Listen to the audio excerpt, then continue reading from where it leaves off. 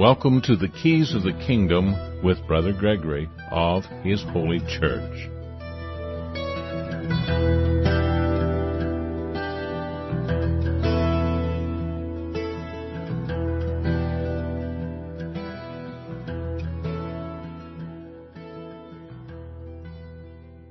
Well, welcome to Keys of the Kingdom. I'm Brother Gregory, and again we're going to be talking about the Kingdom of God.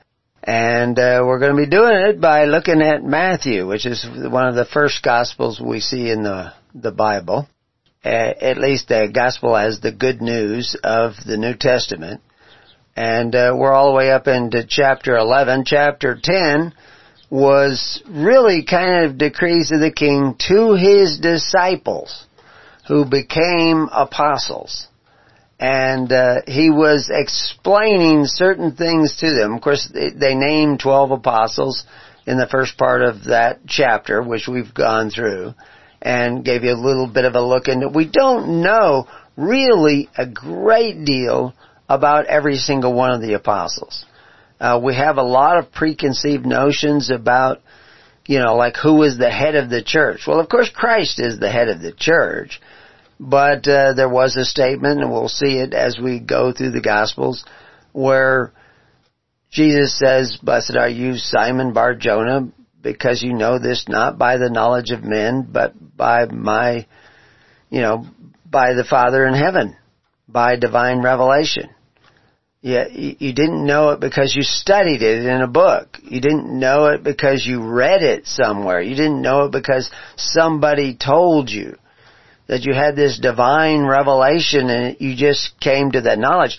It's kind of amazing that Jesus is going around doing all these things and people do not even know who Jesus is in this whole story of the Bible from Adam and Eve to Revelation. Who is this Jesus? How is He this pivotal point?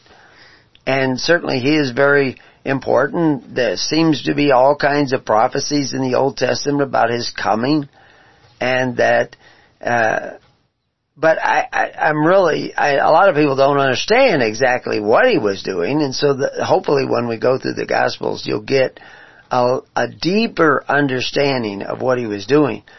But when Simon is called a rock, and it says that I'm going to build my church on this rock, it doesn't necessarily mean that Simon's going to become a pope, which pope, of course, is the word for papa in the Latin and Italian. And so it would be calling Peter father. But Jesus also says in the gospel, call no man on earth father, using the word patri, which is where you get popa, papa. It's a more affectionate way of saying father. But Jesus wasn't talking about the vocabulary, He was talking about a principle. And really what He didn't want you to do is start creating certain people that you had more respect for because of their title of patri or patronus or conscripti patri or popa or pop. He doesn't demand your respect because of a particular title. Or poor. In the Old Testament it says that we're not to be a respecter of the poor. And nor of the rich. Or of the person who holds a high office. They were all equal in the eyes of God. And that's the way we should look at one another. Being able to converse one with the other. Each of us individual identities. The only institution that God created at the beginning was the family. And the family was this unit. It was two or more people gathered together for a particular purpose, which was the family. The continuation of the family in the process of meeting one of God's first commandments to, increase and multiply. Be fruitful and multiply. And the unit in which we best do that is the family.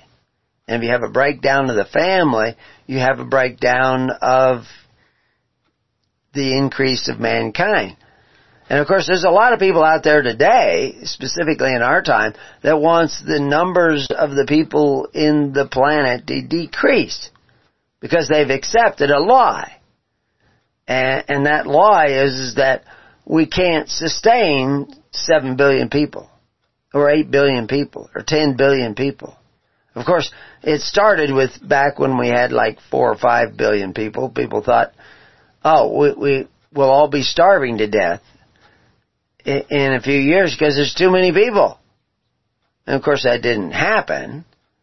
And then when there was 5 billion people, they came up with that story again. Well, we won't be able to have 6 billion people. We'll all be starving to death. We'll run out of natural resources. But that didn't happen. And then, we can't have, 7 billion people, etc. And that didn't happen. Now, we may run out of resources pretty soon, but it's not because the resources aren't here. It's because nobody's taking them and accumulating those resources. We may all start starving to death not because we couldn't produce enough food, but we have the breakdown of the family. It's the breakdown of the family, that unit, that sacred unit of God, that is destroying the fabric of society, because that's how you weave the fabric of society, is through the families. And of course that's how the kingdom of God worked back in the days of Moses, is that 10 families got together and they picked a Levite minister, and that Levite minister had certain qualifications that he had to meet. He couldn't just be a Levite. There were instructions that went along with being a Levite. And you would pick that Levite, and he would provide certain services. He would serve the tabernacles of the congregation. The word tabernacle there is just the tents of the congregation. And tents of the congregation, in the early days, the tent was symbolic of the family, because the family was in a tent. I mean, you can go back to, Isaac and Jacob, and you'll see that, when Isaac got married, he moved into the tabernacle of his mother. Now, why did he do that? Well, that was because, I won't go into all that detail. We'll get too far off, and we do have a number of verses to go through in Matthew, but we've covered that in other places. But the tabernacle or the tents of someone was representative of that corporate family unit. And of course I just described a family as 2 or more people gathered together for a particular purpose, although they're generally gathered together genetically. But through adoption, somebody could come into another family who's not genetically immediately related to that family, and yet they will become a part of that family. And they will become heirs to that family. And that was one of the things that was absolutely essential, is that the sons would be heirs to their father's estate. And it would pass from generation to generation. The kingdom of God was from generation to generation. And that concept is repeated over and over again in the Bible, because that's the unit. But if you break down that family, if men and women don't stay together, and they divorce, and they don't take care of their children, and they abandon their children, they abandon the responsibilities to their children, the family begins to break down. And with that family breaking down, society will break down. And one way of calling breaking down would be to degenerate.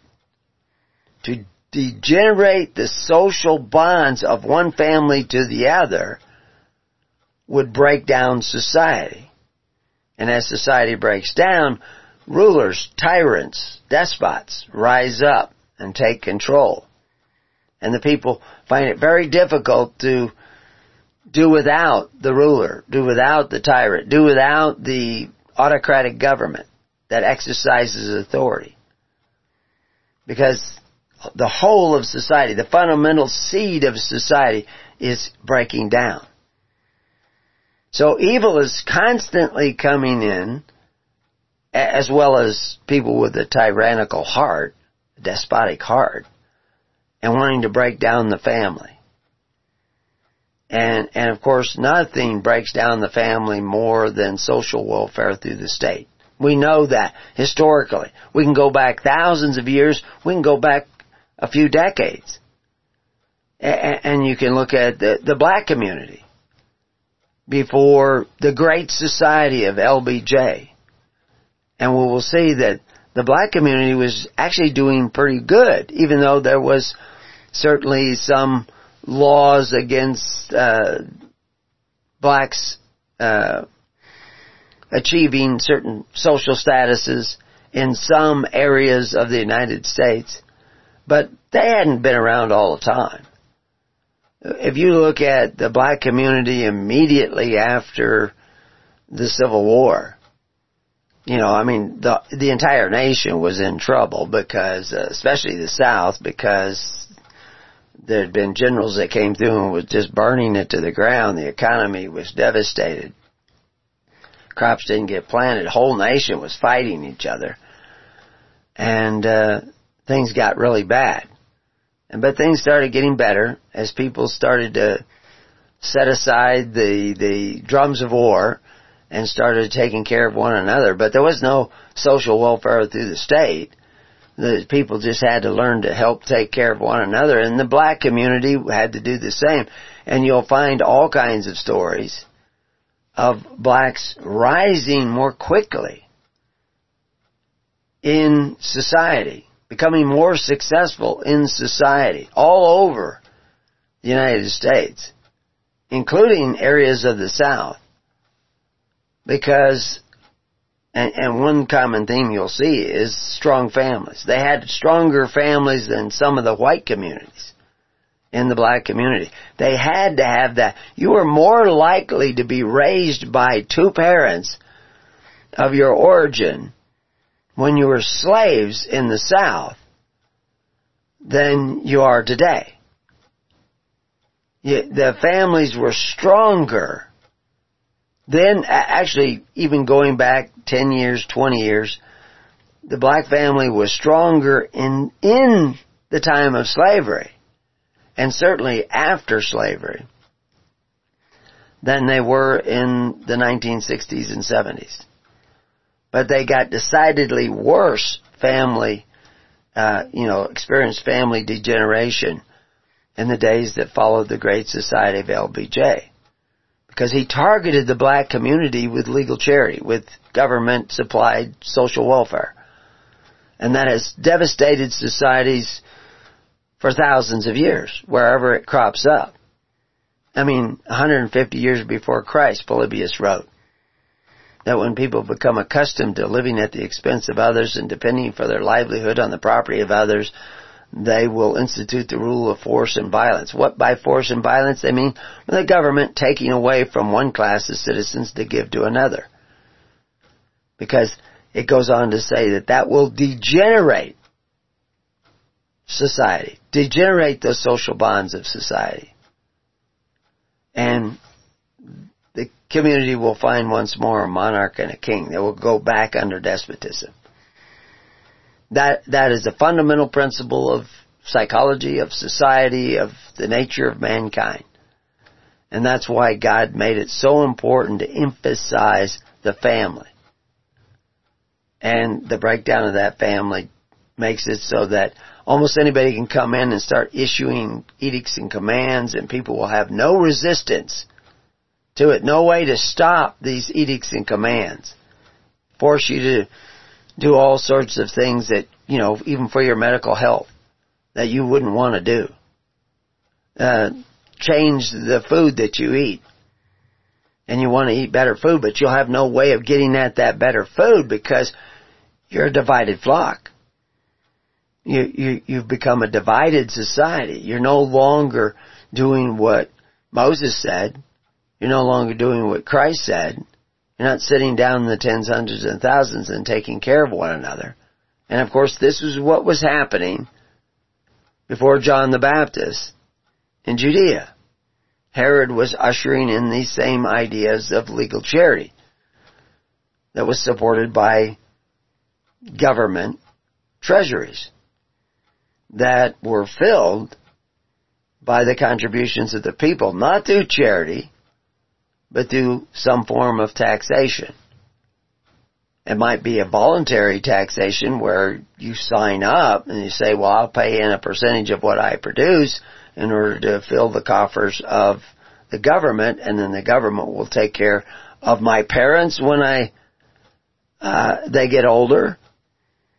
And of course that's what Jesus says, that because they instituted the system of Corban by the Pharisees and Herod, that sons did no more aught for their parents. Because they gave at the temple, and now it was the temple's responsibility.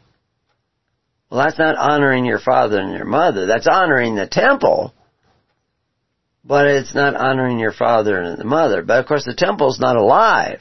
It requires men to be in there working, holding office in a temple, a stone temple with a treasury.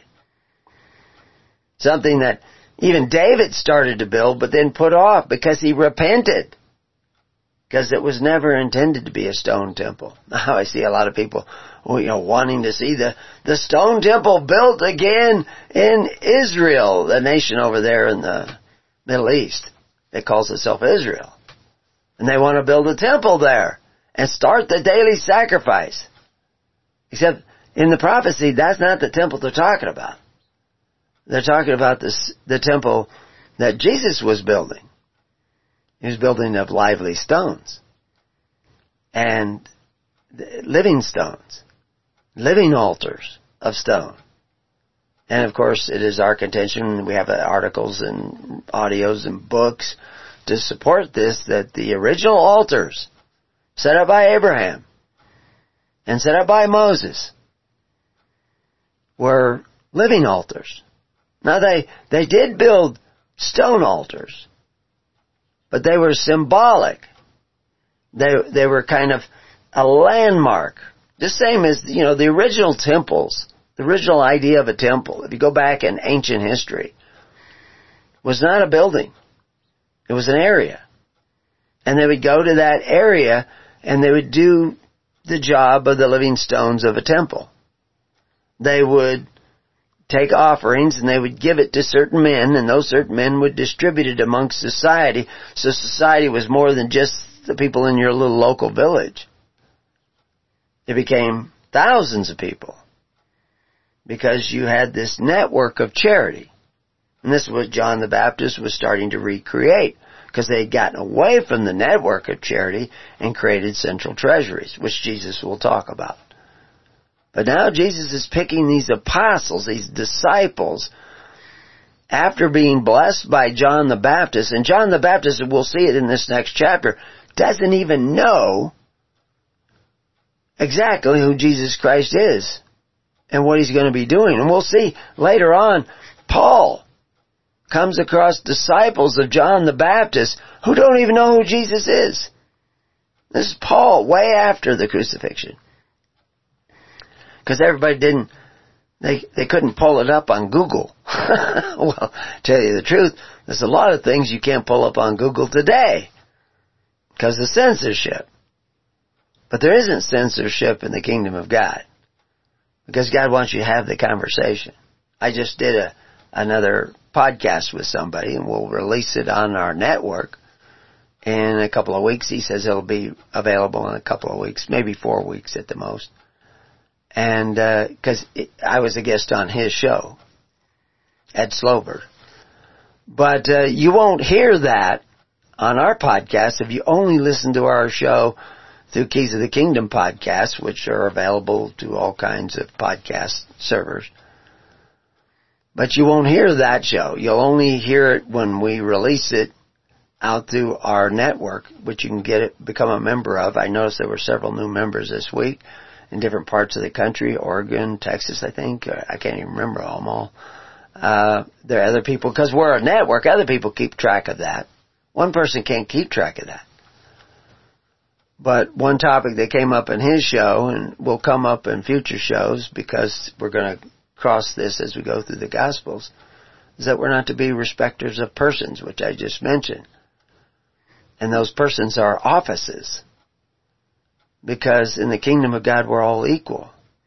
And those that are in the hierarchy of the church established by Christ, which Christ talks about, he says there, who is to be highest amongst you is to be servant to all.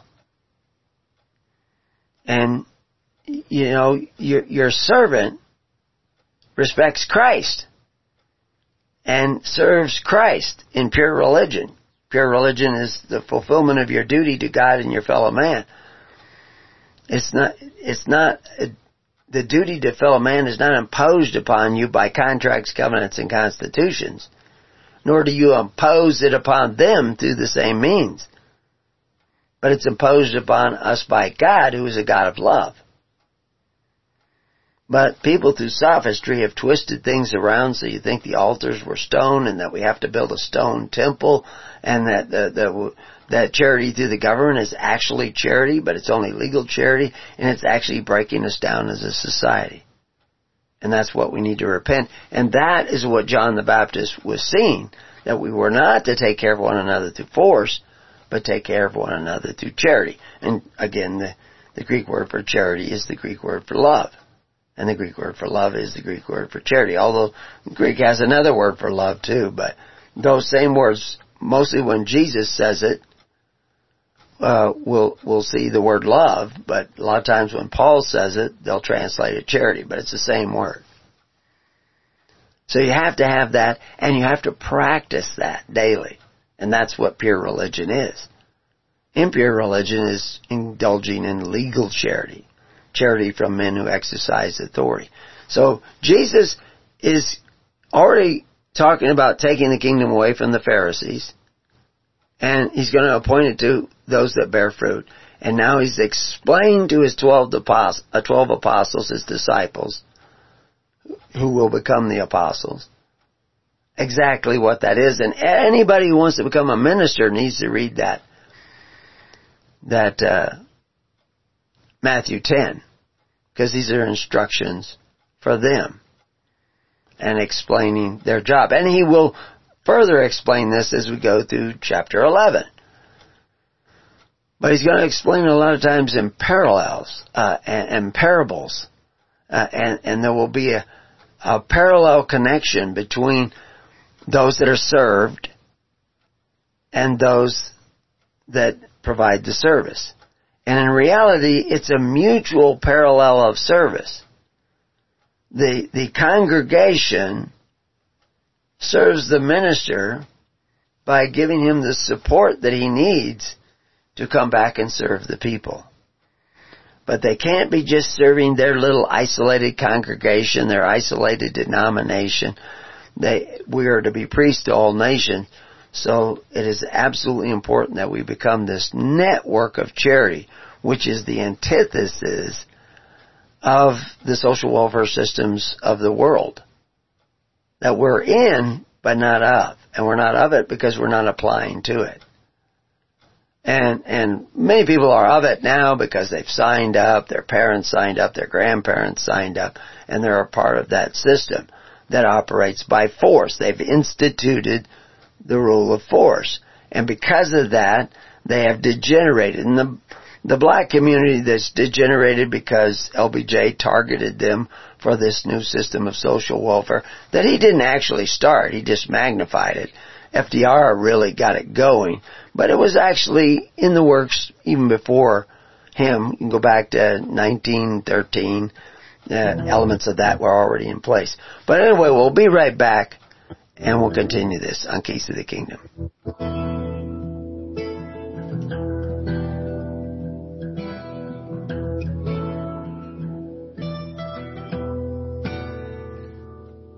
Welcome back to Keys to the Kingdom. So, like I said, we'll get right in here to Matthew 11, and we see in the very first verse, and it came to pass when Jesus had made an end of commanding his 12 disciples, he departed thence to teach and to preach in the cities. And so, the particular word that he uses here in commanding is diatasso. And you can go to our article on commanded, because there's several words that are translated as if they commanded. This one actually is also translated appoint, and several times, numerous times, appoint and ordain. And so what he was doing is setting out the rules for his ministers and getting them to go in a particular fashion, in a particular way, so that they would understand the kingdom. Because the people were in error. And of course that error included, what we see in 2 Peter 2:15, which have forsaken the right way and are gone astray, following the way of Balaam, the son of Bozer, who loved the wages of unrighteousness. Well, the error of Balaam is the error of the Nicolaitans, and we'll see that mentioned in Revelation 2:14 through 17. But I have a few things against thee, because thou hast there them that hold the doctrine of Balaam, who taught Balak to cast a stumbling block before the children of Israel, to eat things sacrificed unto idols. That's idolatry, right? To eat things sacrificed unto idols. Well, Colossians tells us that covetousness is idolatry.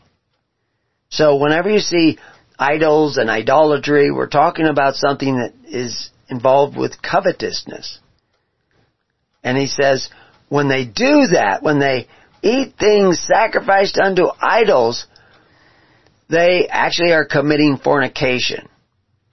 How is that fornication? Well, you have to begin to understand the symbols that all these things were put down, like altars. Are altars just piles of rocks? Stones, unhewn stones? That's to call it an unhewn stone is an unregulated man. He's not controlled by all kinds of regulations except for the basic precepts of nature that was put in place by God. But in verse 15 he goes on to say, so hast thou also them that hold the doctrine of the Nicolaitans. So he's equating these two, Balaam and Nicolaitans, which things I hate. So it's the deeds of the Nicolaitans which we see elsewhere that God hates. And in verse 16 he says, repent, think differently, turn your thinking around. We're not to go the way of the Nicolaitan, the way of idolatry, the way of covetousness, because that's a stumbling block. You see, when FDR created the social welfare system that was going to take care of your parents, so you no longer had to do anything for your parents with Social Security, he was creating a stumbling block. He wasn't making you do anything. He was just creating a stumbling block. And a lot of people preached against it, said it would lead to the mark of the beast, and the number of the beast. And now every country all over the world has a similar system. And most of those systems are tied together by treaties. And you're a member of that system, and without the number they give you, you can't hardly get into the marketplace anymore. And it's getting worse and worse and worse. So, when we're reading this, when he talks about, in verse 16, repent, or else I will come unto thee quickly, and will fight against them with the sword of my mouth. He that hath an ear, let him hear what the Spirit saith unto the churches. To him that overcometh will I give to eat of the hidden manna, and will give him a white stone, and in the stone a new name, written which no man knoweth, saving he that receiveth it. Well, that's actually a play on some things that were happening long before Revelation was written, but was written by other men. That if you got baptized into the system of Corban, set up by the Pharisees in conjunction with Herod, so that Herod could end up building the temple, you would be baptized into this system offered by the Pharisees, and they would give you a white stone. And they would carve a Hebrew name in it with Hebrew letters. And that name in Hebrew letters, each of those letters represents a number. And then you would be registered according to that Hebrew name. You might go by another name, but that Hebrew name is what you're going to use to say, yeah, I'm a part of the temple of Herod, and I need benefits. You know, I got injured, I got whatever, I need to be taken care of. I'm old, I'm elderly, I need to be taken care of. You know, and that's when we'll see later on in John, when the blind man's parents are actually questioned about the blind man who now sees, claiming that Christ gave him his sight. They're saying, well, you know, if this guy is follower of Christ, he gets kicked out of the temple. That was already established. It establishes that in John. And they're afraid, well, if we speak up for our son, we may be kicked out. So they said, he's old enough to speak for himself. You just have to talk to him. Because they didn't want to get kicked out. Because they were dependent upon that system to take care of them. And they were afraid to be without that system. But the blind man who now sees, he says, oh no, I can't profess anything different. I was blind, now I see. And that was the guy who gave me my sight. And then we see a scene later when he gets kicked out. Jesus comes and finds him. And he asks him, does he believe? And he says, yes. But he didn't know what Jesus looks like. And so Jesus has to tell him, I am him. And then he became a follower of Christ. Now he was kicked out of the system of the world. He was still in the world, but he wasn't a part of the social safety net set up by the Pharisees and Herod, which was also supported by Rome, which we explain in Thy Kingdom Come. We show you how grain shipments would come to Judea, and they were able to redistribute the bread amongst their own people, because Judea was getting to be a part of the Roman welfare system. The whole nation was getting to be a part of it, but only those that were registered with the temple. And of course, some people didn't want to be registered with the Jewish temple, and Herod knew this, so he built another temple. Most people don't know that either, that he built the temple of Roma. Operated very much along the same lines, but they used other traditions that were decidedly not Jewish, not coming down through the Old Testament, but I mean it was the temple of Roma, so it had Roman traditions in it. But you were still a member, and you still had to pay in. And they had a system to make sure that you paid in the proper amount according to what you produced. Every time you caught fish, every time you produced grain, every time you made money, I mean, even in the marketplace, there was a sales tax. And there were guys going around, oh, there was a transaction there, I get a portion of that transaction. And if you got caught cheating, you might be dragged away. But that was the system that they were creating back then. But that was the system of the Nicolaitan. That was a covetous system where you desired benefits at the expense of your neighbor. I mean, you can go to Jude 1:11. Woe unto them, for they have gone in the way of Cain. That's the kind of city-state that Cain created. And ran greedily after the error of Balaam. There's that Balaam again. For reward. What kind of reward? The reward of unrighteousness. The same word you see up there in wages of unrighteousness in 2 Peter 2:15. It's also translated reward. And perished in the gainsaying of Kor. These are spots. In other words, they're not unspotted pure religion. Pure religion is unspotted by the world, and the word world there is constitutional order or system of government, like the government of FDR, the government of LBJ. There's spots in your feasts. You're getting some of the charity that you get, your feasts of charity, are not real charity. They're legal charity. They're charity that come from men who exercise authority.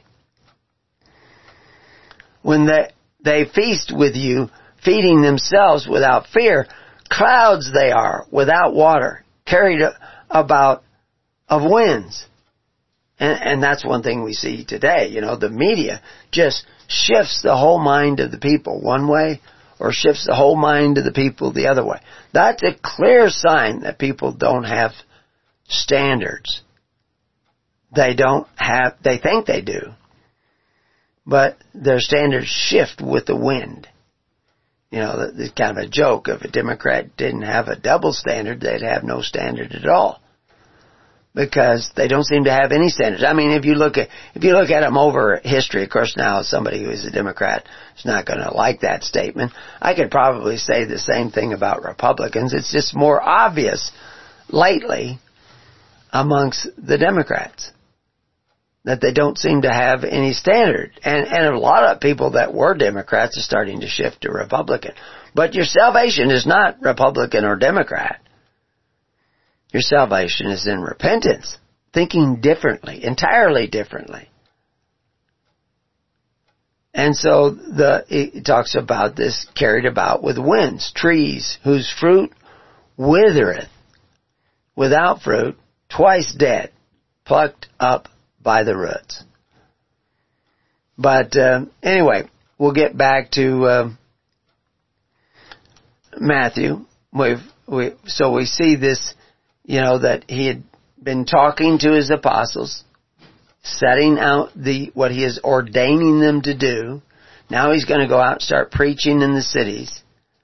Now when John had heard in the prison that the works of Christ, he sent 2 of his disciples to talk to Christ and said unto him, Art thou he that should come? Or do we look for another? Because John the Baptist didn't really understand that. I mean, he knew his cousin. He knew his cousin was a better man than he was. And when he was saying he is the one to come after me, this is so obvious to me, reading it even in the English. Of course, now I've kind of cheated. I went and looked at it in the Greek. But, and also I have the background that we're sharing with you, and we shared with you in the earlier, where John the Baptist was coming from.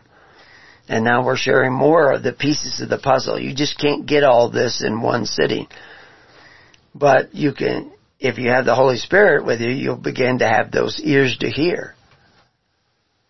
But, he was thinking that Jesus would follow him in his position. He was already a priest because his father was a priest and his father was killed in office. And if you respect that office, then John is the replacement. But John was doing something different than the priests that were sitting in the seats of Moses were doing. But by the technicality of the law of Judea, of the law of Israel, John the Baptist was the guy to go to. There was no legitimate Sanhedrin. There was no legitimate high priest.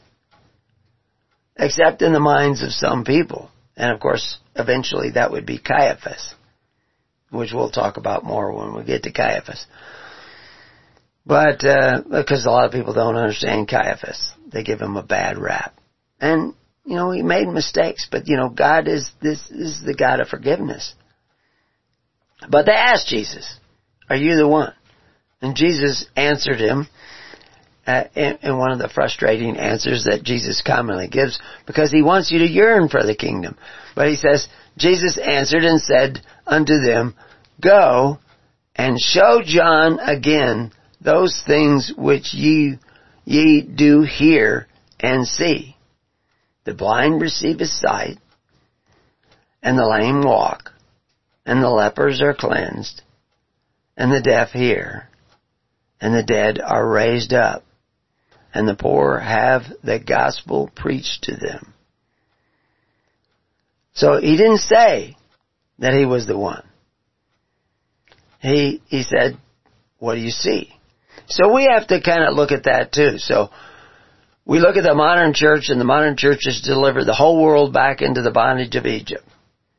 On their watch, all these different denominations have delivered. I mean, what was the bondage of Egypt? You didn't own your land. We have articles and show you the legal things. I presented them to lawyers who write law books in Washington, D.C., and my own father who wrote law books and was considered a genius in the law. And he said, I'm right. But they're not going to like me. Why? Because I'm telling you the truth. They didn't like Jesus because he was telling you the truth. But, I'm old enough that I'm going to tell you anyway. Of course, I've been doing that since I was 7. Telling you what I think. But whether you want to hear it or not, that's what's going to be important to you. And so anyway, he goes on in verse 6. And blessed is he whosoever shall not be offended in me. Because they were offended by John the Baptist. He wasn't doing all these things. He is following the vow of the Nazarite. He wasn't, doing all the things that the vow of the Nazarites include. But Jesus was considered this guy from Nazareth. He was considered a Nazarite. But remember earlier when it said that he left his city, his where he was from. He went out of the Nazarene community. And he's certainly doing things that would not be considered orthodox in the Nazarite, the Essene Nazarites. And we'll touch on that. But I mention it here so that when we see him doing some of these things, what he's actually showing you is what those symbolic rituals actually mean. A Nazarite is not to even go into the same room as a dead person. Yet we see Jesus going into a room of a dead person. And they're saying, we'll see in several of the Gospels where people try to stop him because, she's dead. Don't go in there. Because they see it as a violation of the vow of the Nazarite. But he says she's not dead. She's just asleep. And they laugh. They think, no, she's dead. No, not to Jesus. Because he knows what real death is. It's not the death of the body. It's the death of the soul. And of course, we're going to unveil here as we go. I mean, it's unveiled already, but we're going to try to lead you so that you can see it. But you're not going to see it unless you have ears to hear and eyes to see. To try to bring this together. And this is what the gospel's trying to do, is show you that it isn't about the stones. It's about the lively stones. It's not about the dead bodies. It's about the dead souls. Because according to Jesus, there are people walking around burying their fathers, and they're dead already. Not their fathers, them, the one doing the bury. Let the dead bury the dead, because they're already dead in their spirit. So he's showing you where the real power of life is. And people say, well, I don't know, this is kind of all confusing to me. Yeah, but the blind see, the lame walk, the leper's cleansed, the deaf hear, the dead are raised up. So what is that telling you? He knows something about this law of nature and nature's God that we're not aware of. But he wants to make us aware of it. He wants to show us. He wants us to follow the way of the Holy Spirit. He wants to eat of the tree of life, not the tree of knowledge. Because he's destroying what they think. He's doing the opposite of what they think is the ritual that saves us. The ritual does not save you. The Spirit giveth life. The letter killeth. Now, you hear me constantly referring back to all these little statements that are made, but I'm trying to tie them together because this is one single gospel. One single message. Blessed is he, whoever shall not be offended in me, because they were offended in John. And as they departed, Jesus began to say unto the multitude concerning John, What went ye out into the wilderness to see? A reed shaken with the wind? No, that's not what John was. But what went ye out for to see? A man clothed in soft raiments?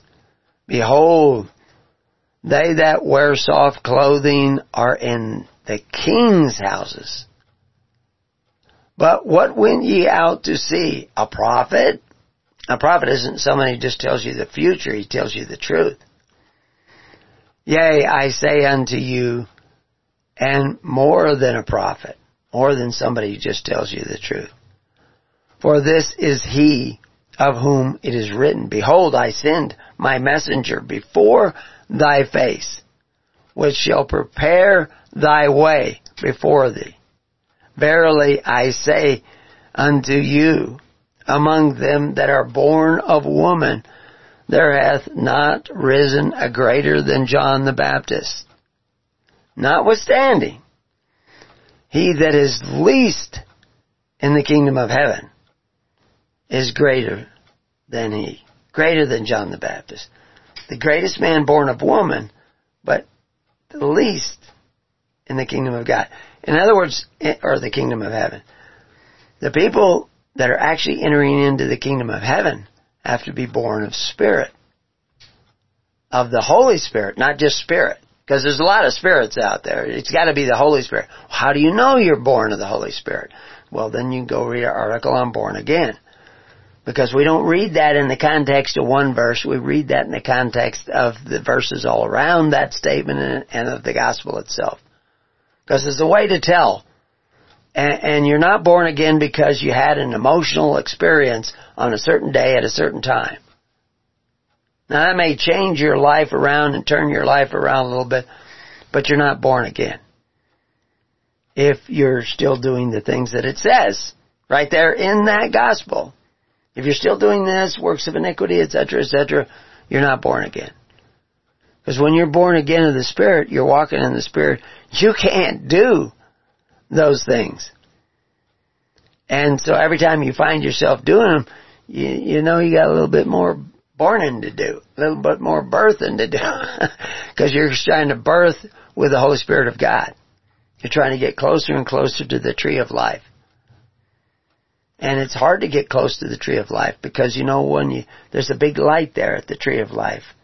And when you get into that light, you not only see all the bad things of the world, you start seeing the bad things in your own heart and your own mind. A lot of people don't want to see that. But humble men are willing to go the whole way and not turn back. You turn towards the light, got to keep going. And from the days of John the Baptist until now, the kingdom of heaven suffereth violence, and the violent take it by force. And I have a couple of Greek words there in the text. If you're reading along at preparing you, I think I'll put parentheses around them so that people don't get confused by them. But there are links to the actual definitions of those words. But what he's saying is this kingdom of heaven, again, when you see that kingdom of heaven, now most of the time it's the same as kingdom of God, because God made heaven and earth. But specifically, if you were looking at it in the Greek, it would be kingdom of the world, because, and we have an whole explanation about that. You can go look it up under kingdom of heaven. But, modern Greek scholars would say that word is best translated, some of the top modern Greek scholars, best translated world. Because what Jesus is bringing is the new world order of God. Now, of course, there's men out there who want to be gods over you, and they're bringing the new world order of men who are not gods, but think they're gods. They think they should make all your decisions for you and rule over you, and they shouldn't. But that's what they're doing. But they were trying to establish it by force, like Julius Caesar, like Augustus Caesar. But John the Baptist was trying to do it not by force, but by love and charity. Real charity, not legal charity. But we'll have to continue this when we come back to Keys to the Kingdom after a brief break.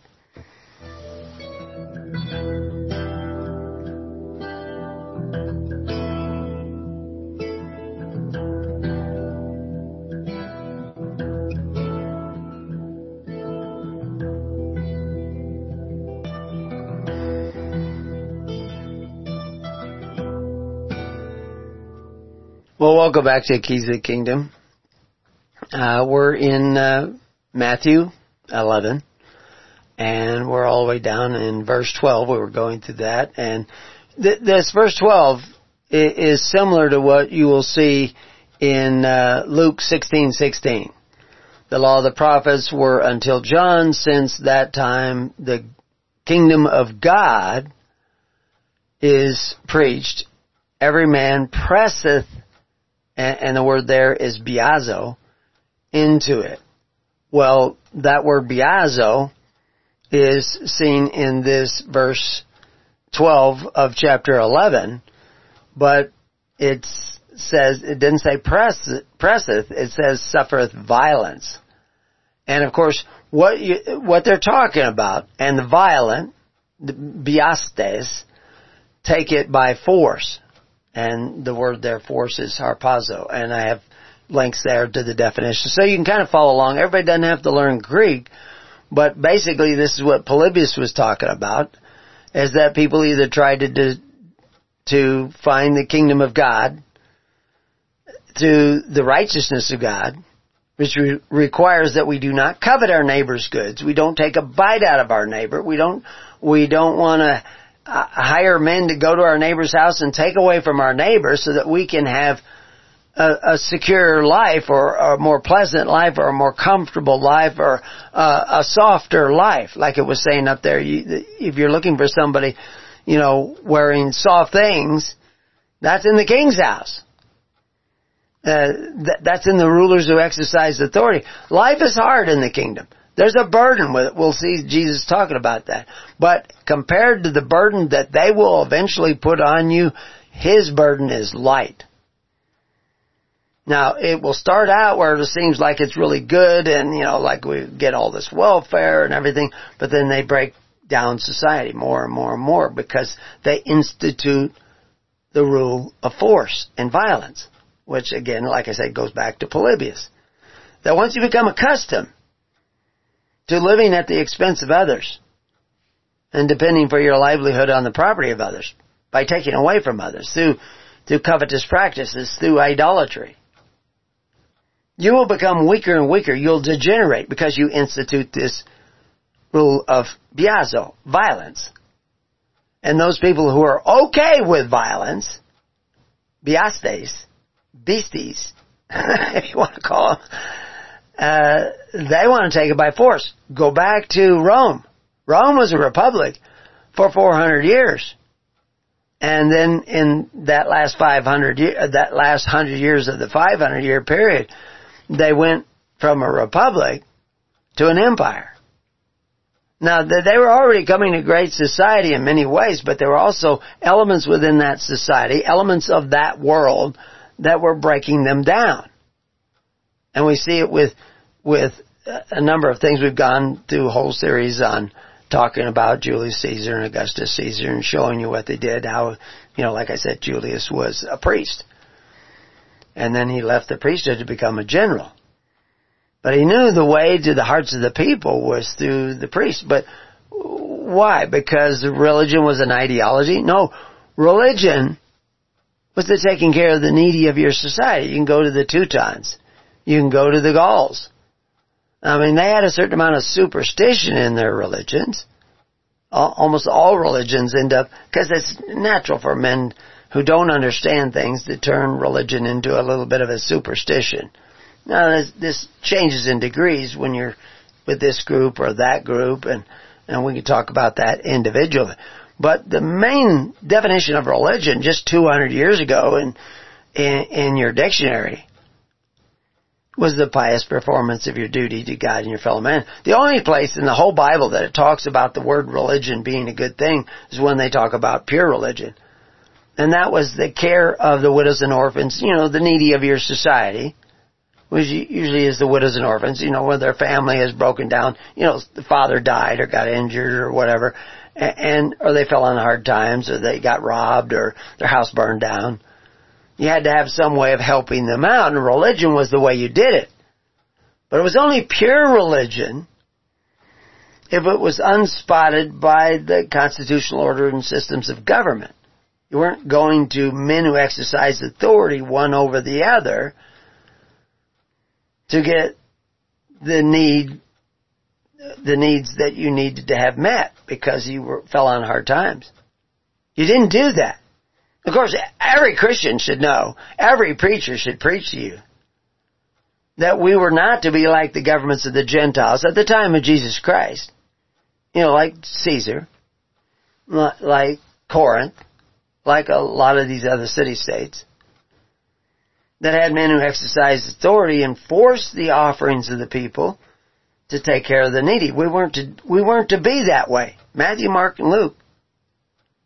Because that's not the way of the kingdom. That's the way of the world. And if you go that way, your religion is now spotted. Your religion is now the way of the Nicolaitans. Your religion is now, the covetous practices of idolaters. Now, your preachers should have been telling you this. But they haven't all been telling you. Some didn't know. Some don't have ears to hear. Some were told something else, and they could see there was good in what Jesus said, but they didn't want to know the whole truth, or they weren't ready to hear the whole truth. But as we see society, the unrighteous mammon breaking down, because Jesus told us the unrighteous mammon would fail. As we see that unrighteous mammon breaking down, or we see it being oppressive, suffering violence upon it. People's, Ed Slover mentioned, I'm not real fond of paying taxes. and of course I reminded him, I'm not saying don't pay your taxes. Moses didn't come in and say don't pay your tally of bricks when you're in the bondage of Egypt. No, he said, basically he was saying to seek the ways of righteousness, the ways of God. You have to make your yeses yes. Even Jesus said, be friends with the unrighteous mammon, so that you'll be more suitable for righteous habitations when the unrighteous mammon fails.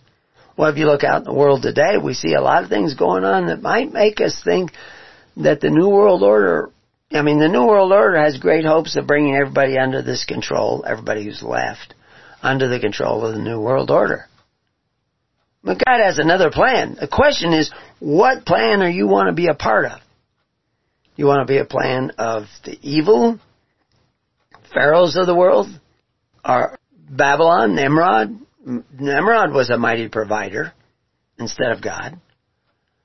And he brought a lot of people into Babylon. But Babylon was a city of blood. We have whole articles on what are the cities of blood. They talk about them all the time in the Old Testament. Almost nobody understands. Well, it's the cities that have gone the way of the Nicolaitans, the way of Balaam, the way of taking a bite out of one another, the way of covetous practices. And we've all fallen prey to this lie that that's a good thing. No, it's a bad thing.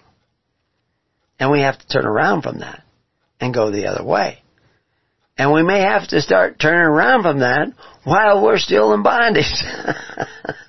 But, there's a lot to all these details, and we're not going to give them on all these programs. But join the network. Show us that you want to turn around. Show us that you want to come in the name of Christ, who came to set everybody free. So you have to come together for that same purpose.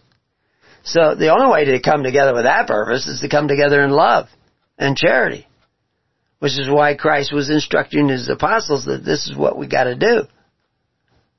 Because you have to be a doer of the word, not a hearer only. I didn't say that. Jesus did. I'm just quoting the king. So in verse 14 he says, and if you will receive it, this is Elias, which was for to come. Now you can create all kinds of doctrine around that. This is why we went through a lot of the minor prophets first, and we're adding to our studies on Jeremiah and the larger prophets. But it's time is, sometimes you can hear a clock ticking in the background here on the show. I thought about moving the clock even farther away. I've got it way over on the far end of the wall. But I think there's a subliminal message in that. The clock is ticking. Don't hesitate to seek the kingdom. Turn around. So verse 15, now we start another little section. This is all in one chapter, but, he didn't write in chapters. People added these chapters later in these verse numbers, but it's a good way to find our way around in here. But this is the section, the piper. He that hath ears to hear, let him hear. That could refer to what we just said. That could be up in the other section. Don't think that it's only in this section. But he goes on to say, but whereunto shall I liken this generation? So he's talking about this generation. Where should he liken it to? What should he compare it to? It is like unto children sitting in the marketplace and calling unto their fellows and saying, we have piped unto you, and ye have not danced. We have mourned unto you, and ye have not lamented. For John came neither eating nor drinking, and they say he hath a devil. And the Son of Man come eating and drinking, and they say, behold, a man gluttonous and a winebibber, a friend of publicans and sinners. But wisdom is justified of her children. So now the question is, what does all that mean? Okay. But wisdom is justified of her children. All children are not children of wisdom. Some children are children of foolishness. They're not going to get it. I wish they did. I pray they do. I hope they do. But I can't change the message to satisfy the children of the foolish. So you have to maybe repent. If you think you're one of the children of the foolish that have been tempted or suckered or deceived, you can point your finger, they deceived me. It's not my fault. They deceived me. That has echoes of Adam in the garden. Adam, what have you done? Not my fault. It's the woman you gave me. No. Mea culpa. It is my fault. I should have seen this. I believe, and I said this just on Ed Slover's program, that we all have the Holy Spirit talking to us all the time, trying to guide us, trying to show us the way. But we run from the light. We close our ears. We don't have ears to hear. Why? Because we're not humbling our hearts. We're not forgiving our neighbors. We're cutting ourselves off from the tree of life. We're running away from it. And of course, modern religion will say, run to us. I don't tell you to run to me. I tell you to run to God. But I also tell you what God said, to come together. In the tens, hundreds, and thousands. Jesus said that. Moses said that. Take care of one another. Care about one another. Learn to care about one another. And I recently saw, I can't even remember what his name is right now, but anyway, the guy who invaded the Bohemian Grove years ago, Alex Jones.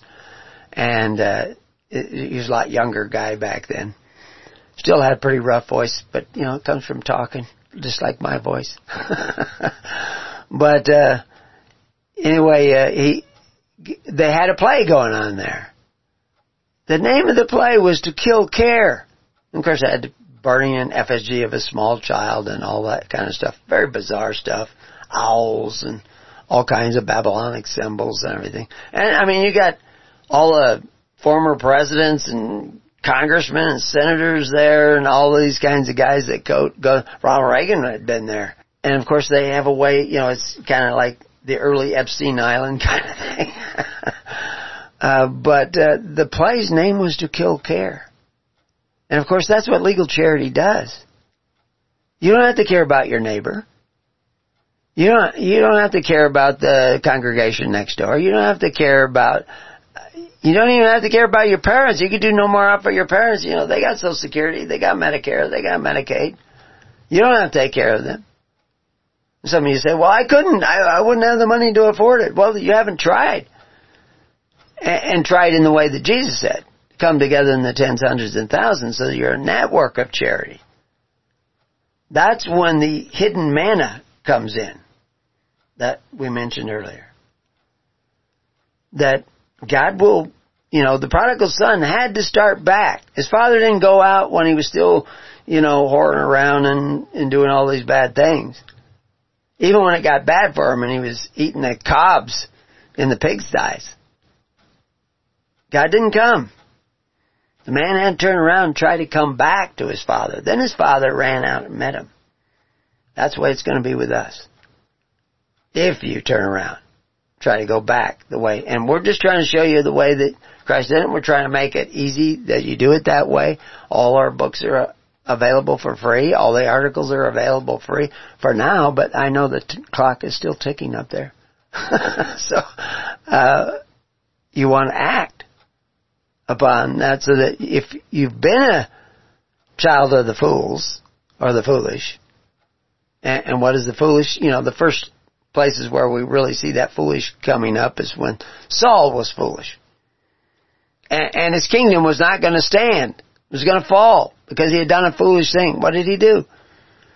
He forced an offering to support the military because he saw there was a danger coming.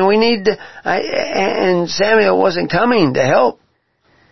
Of course, Samuel's only going to give you what people freely give. It's not like Julius Caesar. He didn't think people were giving enough to the temple, so he went and sold 1 million Gauls into slavery and killed their husbands first and their fathers first. And then the proceeds from that, a lot went to his army, and he actually hired mercenaries in some of his quests in Gaul, which were the Teutons, and the Teutons were willing to take the money, come over and man some of his charges. Fascinating story we've talked about before. But eventually, the Teutons would be on Caesar's list because you were creating a beast. And it started with Caesar's uncle, and we've explained all that. But you're creating a beast, and that beast is going to go around devouring who it will. And you won't even know it, especially with today's media. We can explain it to you. But more important, we only want to explain it to those people we don't want to cast too many pearls before swine, or the foolish children of the world. We want to share as much as we can with the children of wisdom. The children of wisdom are willing to see, oh yeah, we made a mistake when we went down that road. Well, you got to go back. You go back the opposite way that you got here. That's how you find your way back. First you have to orient yourself where you are. While you're in the bondage of Egypt, you're back in Babylon the Great again. And Nimrod is your mighty provider. But he's only providing you what he can provide you with because he's borrowing against the future of your children. He's cursing. He not only made you human resources with your covetous practice, you're cursing your children every day. And they tell you in the news, raising the debt ceiling. On who? Not you. You'll be dead. They're raising the debt ceiling on your children. Because you're not seeking the kingdom of God. Because you don't know what the kingdom of God. Because your churches have fallen down in this practice. No, I'm not condemning them. I'm just telling you like it is. Only God can condemn. But I'm sharing with you the truth as I see it. And I've done my homework. Ed discovered that. My grandson was sitting here. He's my technical advisor.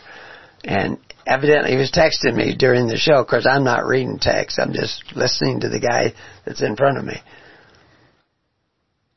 But anyway, verse 20, then began he to upbraid the cities, wherein most of his mighty works were done, because they repented not. They were seeing what he was doing, but the cities were not repenting. Why not? What was wrong with him? Why couldn't they see this? Now, he's saying a lot of things in the Gospels most of the people reading the Gospel today will not get, because they don't know history, which is why they stopped teaching history in schools a long time ago. And part of the reason was they wanted to change it drastically. And if they had a whole generation come up that didn't learn any history, they could make a drastic change to speed up the process. Now, the process started back in 1908. It really got going, well, partially during World War I, but then, in the 20s and 30s and everything. And we cover all that. Schools as Tools. You can go read that. We have videos, articles up. to show you how. It's something I discovered just by looking at school books from, the 1800s on up. I was saying, like, these are changing. Stuff changes. No, they're not finding out new stuff. They're leaving stuff out. What's going on here? And then later on, I came across the Reese Commission. But that's all up there. You can go look at that in your spare time. That's your assignment for those of you who want to know. So verse 21, woe unto thee, Chorazin. Woe unto thee, Bethsaida.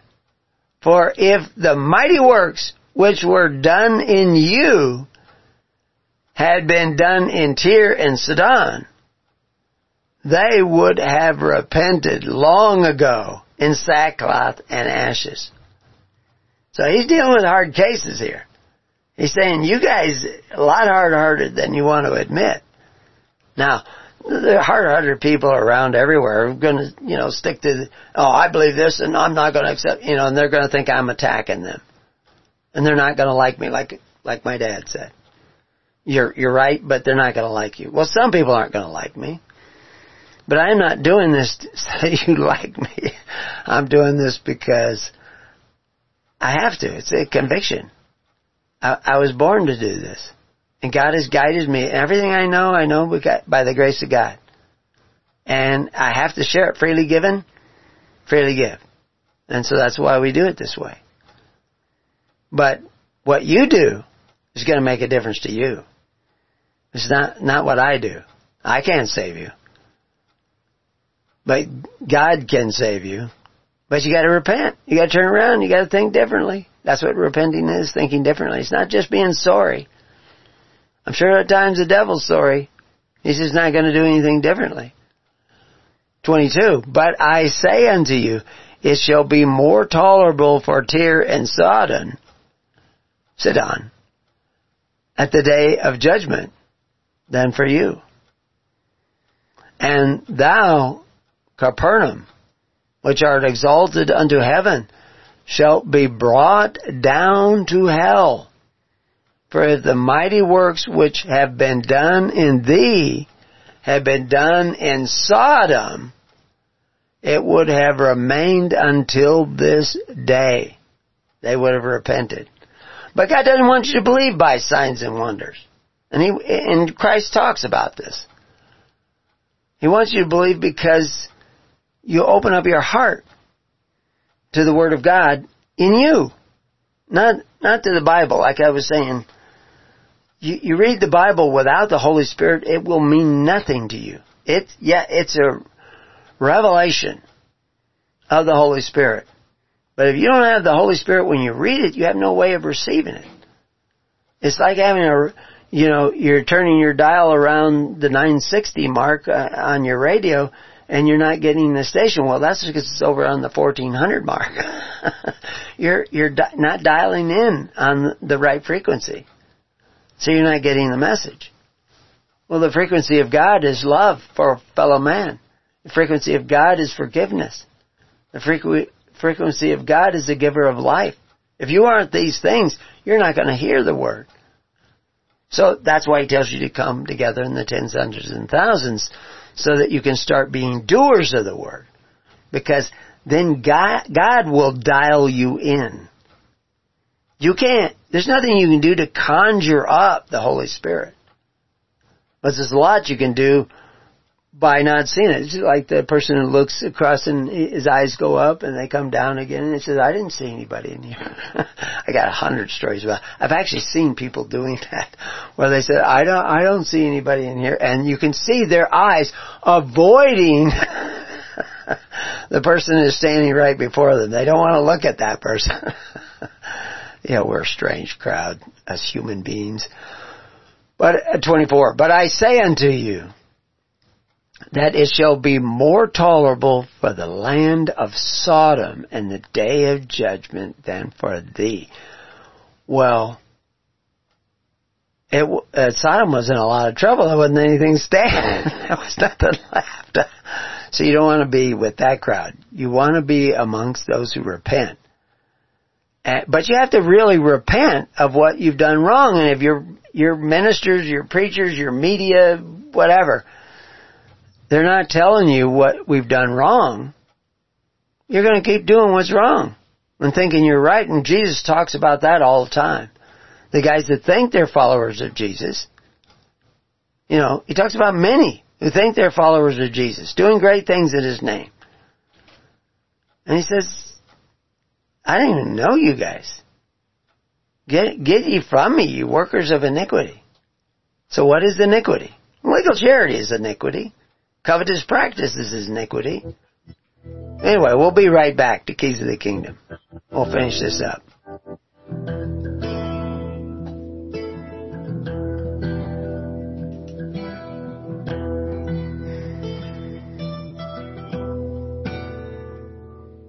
Well, welcome back to Keys of the Kingdom. We're in verse 25 of chapter 11 of Matthew. And at that time Jesus answered and said, I thank thee, O Father, Lord of heaven and earth, because thou hast hid these things from the wise and prudent, and hast revealed them unto babes. Well, wouldn't the wise and prudent already know these things? Well, he's talking about people of a different wisdom, which we'll talk about in a little bit. Even so, Father, or so it seemed good in thy sight, things are delivered unto me of my Father, and no man knoweth the Son, but the Father, neither knoweth any man the Father, save the Son. And he to whosoever the Son will reveal him, basically too. Come unto me, all ye that labor and are heavy laden, and I will give you rest. My yoke upon you, and learn of me, for I am meek and lowly in heart, and ye shall find rest unto your soul. For my yoke is easy, and my burden is light. Well, in comparison to what? Well, in comparison to the wisdom of the world. And if we go to the side panel, I talk about this a little bit more. Wisdom versus foolishness. And I talk about 1 Corinthians chapter 1:20. Where is the wise? So when they talk about wise, and we did our whole series on Ecclesiastes where they're talking about the wise. And there are wise that are wise, and there are wise that are vain and foolish. And, you know, that you have to learn to tell the difference, because a lot of people, the wise who are actually foolish, they still think they're wise. You know, and that they have all kinds of really good ideas that other people say, I don't think that's a good idea. I think that's a bad idea. But they're still going to go that way. And well, we got the whole world going the way of the foolish, thinking they are wise in their own eyes. And we can say, okay, well, the Democrats, they're so foolish, and they're so full of themselves, and they don't want any other opinions spoken and all this stuff. Well, that same spirit is over there on the other side too. You know, because of the fact that we hold up these elements, our ethics, our values, and we hold them up and we say, well, this is valuable. And, you know, freedom of speech, that's valuable. That's good. Right to defend yourself, that's good. But if you have huge blocks that you leave out, the right of sacrifice, the right of choice, if you become a person, you know, what they call, you know, in Archibald MacLeish's quote, you become a thing, a person. And because of the fact, and how do you do that? You make the state your father. You make the state the city of blood. The state will bite your neighbor so that you can have more stuff. It will take away from somebody else so that you can have, you know, free stuff. That's not wise. And of course that's, you know, when you go on and read in 1 Corinthians 1:20, they say, where is the wise? Where is the scribe?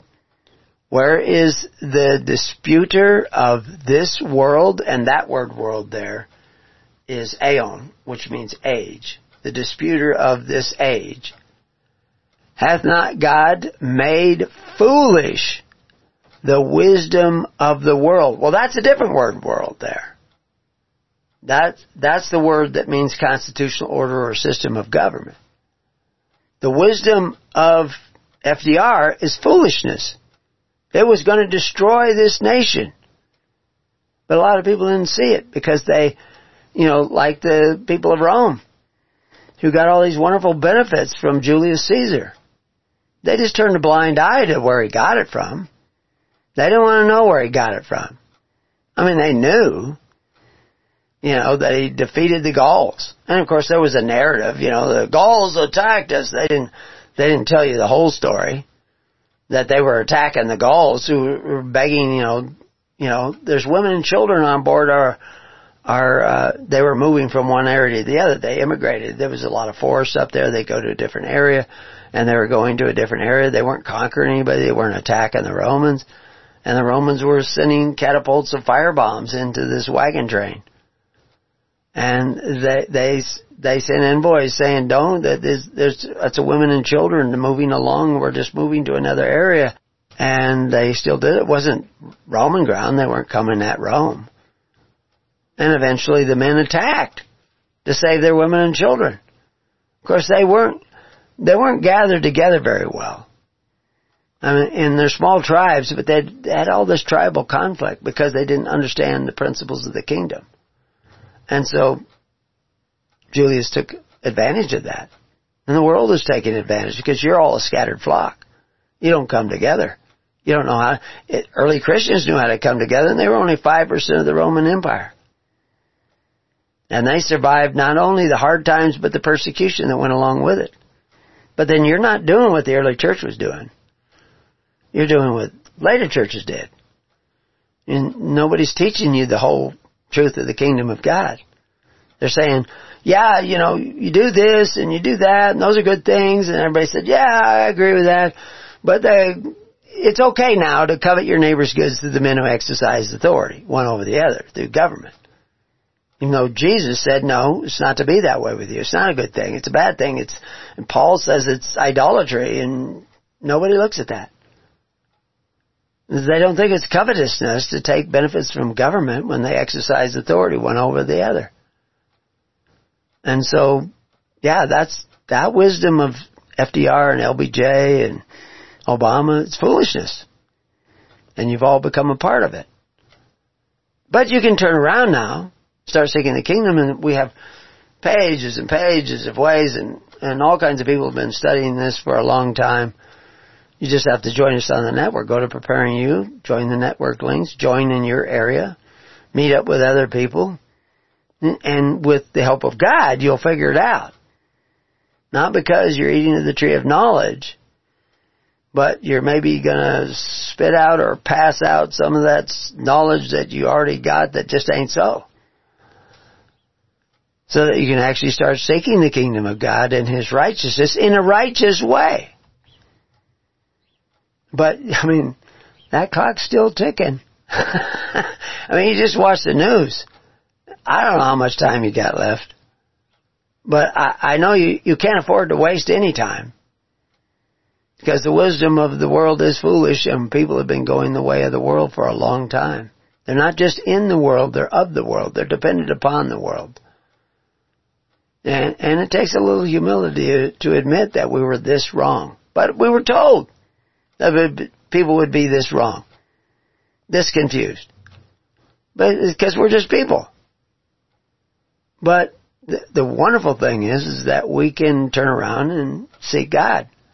And God can enter into us and make the foolish wise again.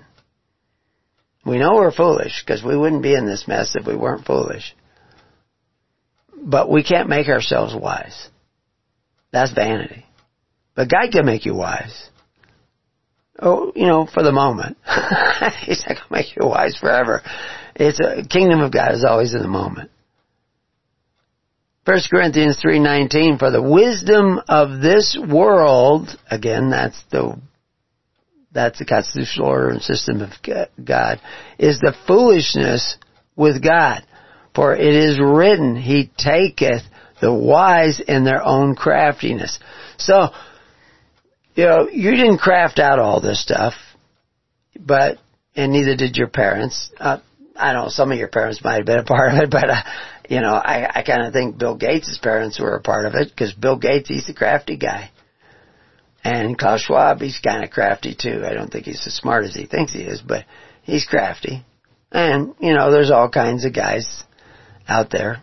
Noah Harari, all these guys, and all the people that follow them. They're crafty.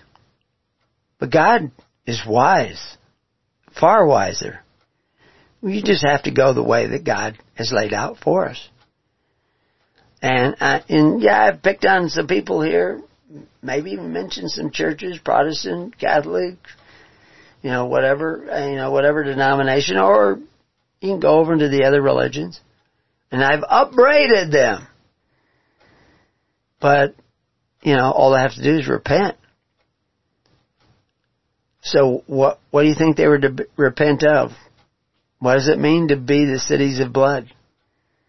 Why was Sodom destroyed? People think, because of sodomy. No, sodomy is a symptom.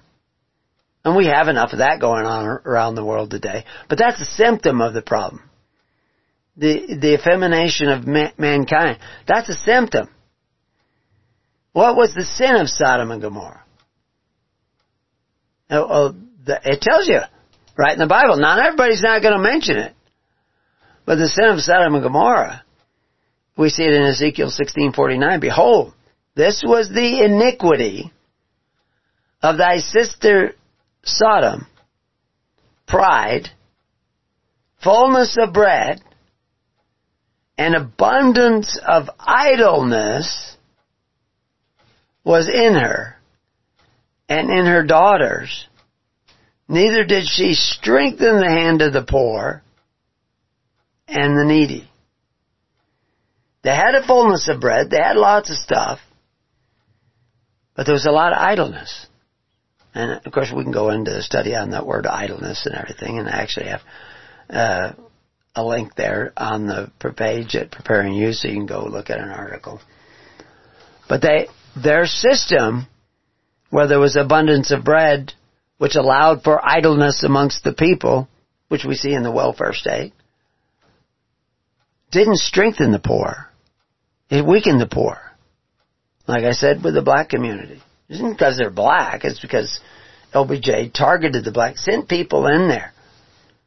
Cloward and Piven sent people in there to get them signed up on as many social welfares as they can. It weakened them. All the immigrants coming in and getting on welfare. People are saying, it's going to bankrupt us. Well, it is, and that's part of the goal. And if you read our article on Cloward and Piven, you'll see that's the goal, is to bankrupt you. Because then you got to go to the banks. You already don't have any just weights and measures. And you can go out and buy gold and silver, but that isn't the solution. The solution is to seek the kingdom of God and His righteousness. It may include that for you on an individual basis, but it better be the Holy Spirit guiding you in that. Because without the Holy Spirit, you got nothing. Zero. Nada. Zilch. Paul tells us this. Without charity, you got nothing. And of course that word charity is the word love. And the Holy Spirit is the only one that teach you how to love. Because love isn't just giving stuff away to the poor. Jesus isn't telling all those people, come into the kingdom because you gave to the poor. Because you gave them food when they were hungry. You can do that, certainly. But you better be led by the Holy Spirit, or you will do the same thing that Sodom did. You'll weaken the poor. You won't strengthen them if you're just giving to the poor. That's not going to strengthen the poor. So, when he talks about it, we'll see it in Matthew 25. He goes, these guys come into the kingdom, but it's not just because they gave to the poor, it's because they gave to the brethren. Now what were the brethren doing? They were doing the will of the Father, because he who does the will of my Father is my brethren. So it's that brethren that you should be supporting. And that's your choice. How you make that choice. And that's a responsibility. That's what liberty is all about. Rights are responsibilities. who do you give to? I mean, you can send extra money into, the Democratic Party, the Republican Party, or you can actually start doing what Christ said. He didn't say go in there and, there were different parties in Rome. Romans could go and join this party and they could vote these guys in. I mean, the emperors are technically elected by an electoral college. And you go read our article on Rome, and you'll see the parallels with what America has done and what Rome was doing at that time. Of course, in early America, it was much different than it is today because we've morphed. But, of course, in the early Republic of Rome, it was much different than it was at the time of Julius Caesar, who never really became the emperor of Rome.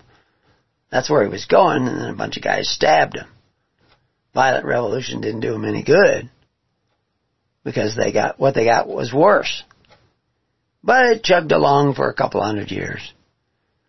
But I don't think it'll take us that long. Because the bigger they are, the harder they fall. But if you repent, start seeking the kingdom of God, start supporting the minister of your choice in the way you choose, in a voluntary society that starts doing all the things that you have depended upon the government to do, with real love in your heart, and you don't even know what real love is, you learn that by doing. I mean, you may have an inkling of it.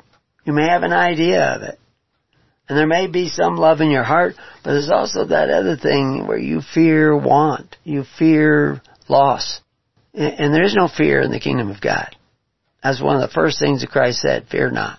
So, what I've presented today in this chapter, and we'll go on eventually to the other chapters, which is chapter 12, where he talks about the Sabbath and the Lord of the Sabbath. And we won't go into it in any great detail, but if you think the Sabbath is about a day, you probably don't have it right. You probably are worshiping the ritual rather than the meaning, the precept of the ritual. Because the Sabbath is about a way. It's not about a day. And this is what is going to be a constant theme, and has been as we've gone through so many different books of the Bible, is that people have unmoored the ritual from its meaning, and now they worship the ritual. They worship the symbols of the ritual. And they neglect the meaning, the weightier matters. And so we're constantly trying to bring that up and show you, so you know, if I'm going to seek the kingdom of God, I don't just seek the rituals, the names, the spellings, the catechisms, but I actually seek the righteousness of God. Because that's what it says. I didn't make that up. You're supposed to seek the kingdom of God, which is an actual government at hand, where Jesus was the king, making decrees, giving instructions. We're supposed to be seeking that kingdom that took care of all the social welfare for Christians, because they wouldn't eat at the table of Caesar. And that's why they were often arrested, because they wouldn't sign up for the table of Caesar. At first it was okay, because when they didn't sign up for it was called private religion, because religion was how you took care of the needy. Private religion was how you did this privately. And there's all kinds of ways to do that today. But the way that Christ laid out is the best. There are some insurance companies that kind of emulate this, but not quite like Jesus. The more you know, the more you can conform to the ways of Christ. But that'll be a daily walk, a daily quest. He says, seek, that's a process word. Persevere, that's a process word. Strive, that's a process word. It's not an instantaneous thing. Now, turning around might take a place in an instant, but the rest of it's going to take some time. And actually, I look out in the world today, it's going to take some overtime. So, anyway, and it certainly did with the Israelites when they discovered they were in the bondage of Egypt, and Moses was trying to teach them the way out, as they realized that we're still going to have to pay our tally of bricks, but we're going to have to provide all the benefits of our society through faith, hope, and charity. And not through the leaven, which you can go read our article on leaven. That's a revelation. Leaven doesn't have anything to do with the yeast. If you still think that the leaven of the Pharisees has anything to do with the yeast, or the leaven that you're not supposed to have in your feasts, it has anything to do with yeast or baking powder, it doesn't.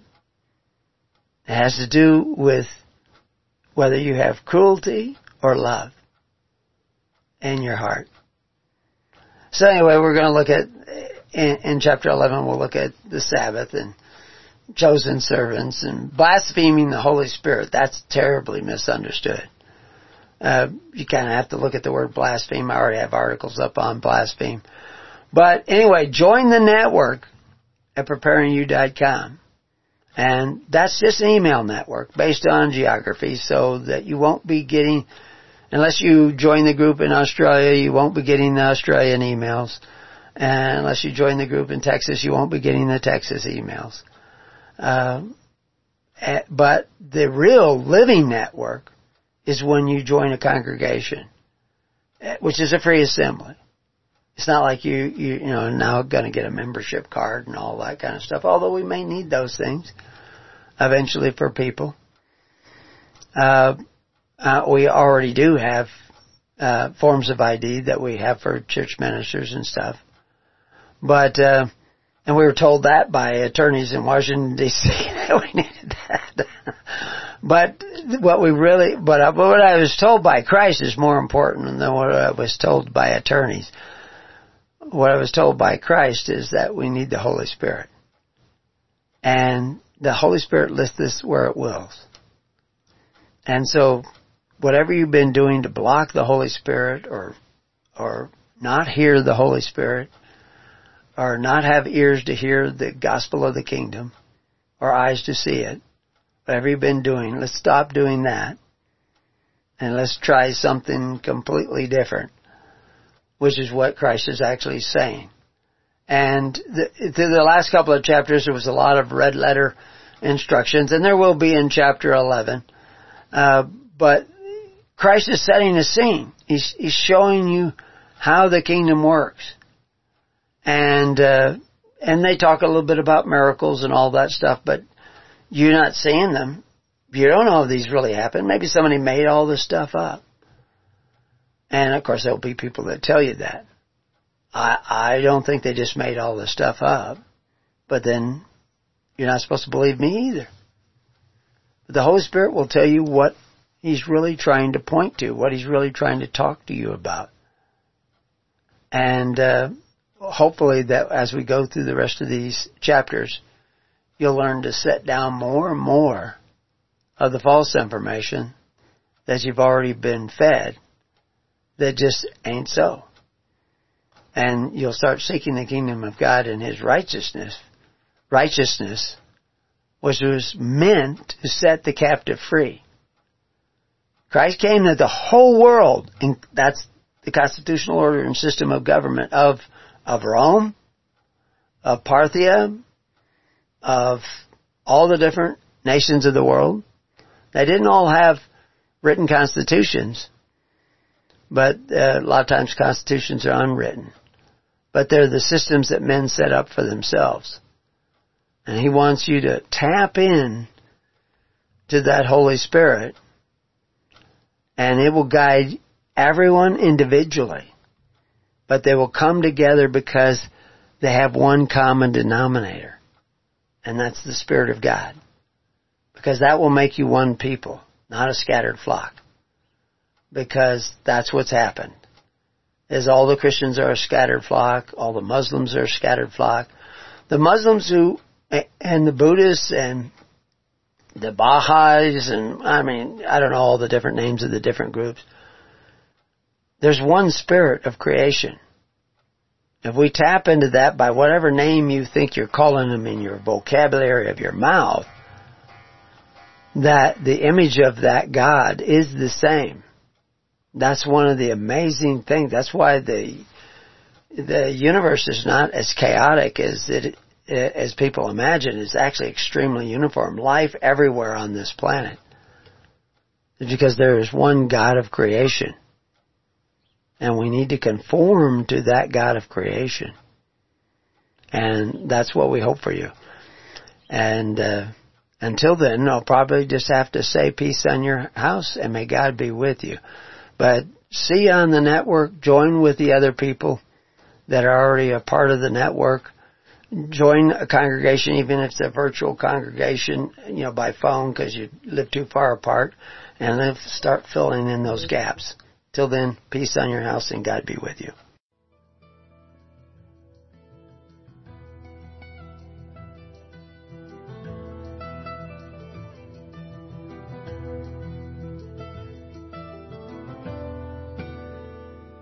You have been listening to The Keys of the Kingdom with Brother Gregory of His Holy Church. For more information on the educational ministry provided by His Holy Church and Brother Gregory, including services, counseling, lectures, books, and other audio materials, please write to His Church at Summer Lake, Box 10, Summer Lake, Oregon, 97640. You can also find us on the web at www.hisholychurch.net.